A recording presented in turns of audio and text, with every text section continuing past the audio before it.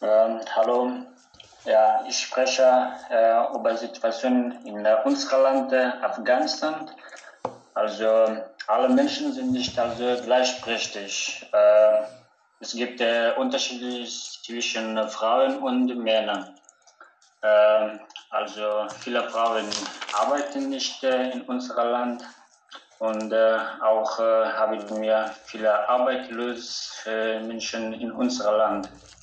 Also ich habe eine Statistik von 2017 und 40% die Leute, die sind arbeitslos. Und äh, wir haben auch nicht viel Arbeit in unserem Land.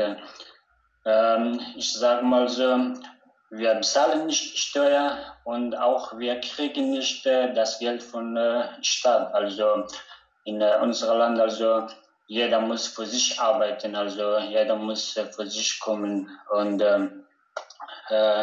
muss selber also verdienen und arbeiten.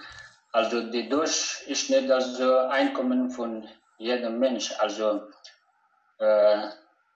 77,900 Afghani, also pro Monat, also für jede Person. Also der höchste ist 348.000 pro Monat und die weniger, also Einkommen für einen Mensch, also 19.700 Afghani.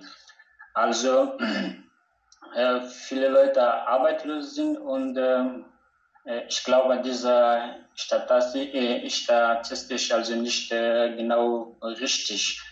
Also die Stadt macht ein bisschen anderes. Und 50% die Leute sind unter Armut. Und ja, die Hälfte der Menschen sind also unter Armut. Die sind nicht einfach also mit Arbeit beschäftigt und so. Also leider ist es so. Und dann ja, ich habe alles also.